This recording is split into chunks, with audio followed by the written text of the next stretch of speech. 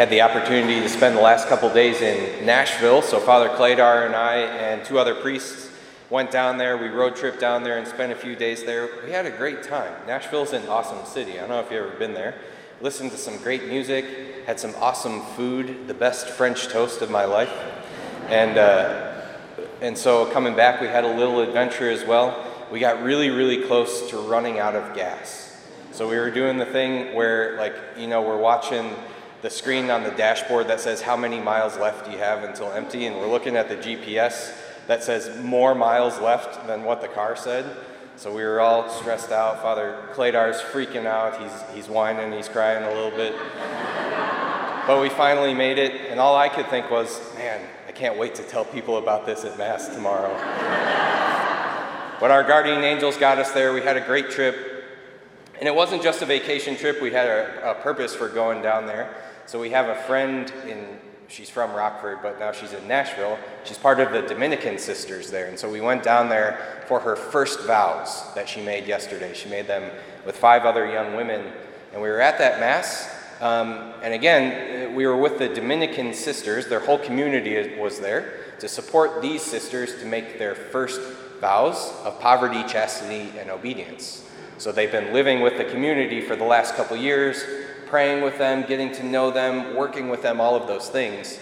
But now they have finally made those vows of poverty, chastity, and obedience. And if you've ever spent time with a religious community of nuns, you know how joyful they are. It was such an awesome experience to be there at the Mass, to pray with them, to hear them singing their beautiful voices, and then to spend that time with them afterwards, and again, just to see how joyful and peaceful they are, how much they love Jesus Christ, and they love living life and serving Him. And I thought it was amazing to see that because on the one hand, we see the joy and we think, man, that's an awesome thing. How do I get some of that? And then on the other hand, we see them saying, okay, I'm vowing poverty, chastity, and obedience. And that's exactly the opposite of what the world tells us will make us happy, isn't it? The world tells us that we need money and sex and power, and that's what's going to make us happy. And yet, we see these Dominican sisters vowing poverty, chastity, and obedience, and having that true peace, that true inner happiness. It's amazing. If we think about what they're actually doing, they vow poverty. They vow to actually give up everything that they own. Now, they're taken care of. They have a place to live. They have things, food to eat, and all of that kind of thing. They're taken care of, but they don't have personal possessions. They don't have a car. They don't have any property. They don't have a cell phone, They give all of that up so that they can be totally free from all of those things, totally free from attachment to those things, so that they can give themselves fully to Jesus Christ. They make that vow of chastity, where they choose not to get married, but rather to give themselves fully to Jesus Christ. To truly have Jesus Christ as their spouse, as their beloved, whom they are giving themselves to as a total gift. What a beautiful thing that is. And then they promise obedience as well. They give up total control over the decisions that are made in their lives, where they go, what they're going to do, what they're going to study. All of those things are chosen for them by somebody else. And yet it's in that obedience that they find real freedom. It's so beautiful, brothers and sisters. It was a blessing to be there and to see the witness of those young women, to give themselves totally over to Jesus Christ, to live out the gospel message, and then we see the effects that has in a person, to give them real happiness and real freedom. And again, this is totally opposite of what the world tells us. That we need things, we need money, we need relationships, we need power, we need to be our own God. And yet, that's where sadness comes from. That's where depression comes from. That's where anxiety comes from. Pride is at the root of all of those things. And this is what we hear Jesus saying in our gospel today. Store up for yourselves treasure in heaven. Don't store up those earthly things. Rather, be rich in the things that are going to last eternally. Be rich in your relationship with God your Father. The things that no thief can reach, nor moth destroy. Because where your treasure is, that's where your heart will be. And then he goes on further to talk about how we're meant to be prepared for the coming of Jesus Christ.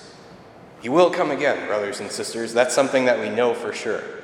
But the thing we don't know is when that's going to happen. And he says that here. It's going to be at an unexpected time.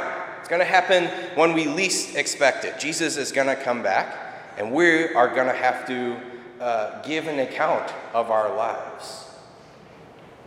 So we're meant to be diligent. We're meant to be vigilant and persevere in our preparations for the coming of our Master. And so this is a question we all should ask ourselves. Am I ready for Jesus Christ?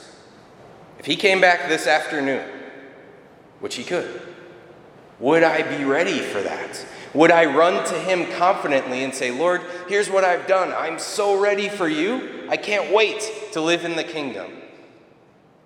Or would we be more inclined to hide at this point? It's a question we should all consider in our own lives. But I would suggest to you today, brothers and sisters, that a big way that we can continuously prepare for the coming of Jesus Christ is by striving to live out those same virtues of poverty, chastity, and obedience. Maybe not in the same way necessarily as religious sisters do, or to the same extent necessarily, but we all can live those out in certain ways in our lives. So let's think about poverty. Are there things in your life that are getting in the way of Jesus Christ? Do you spend too much time thinking about things and your possessions and the thing that you want to buy next?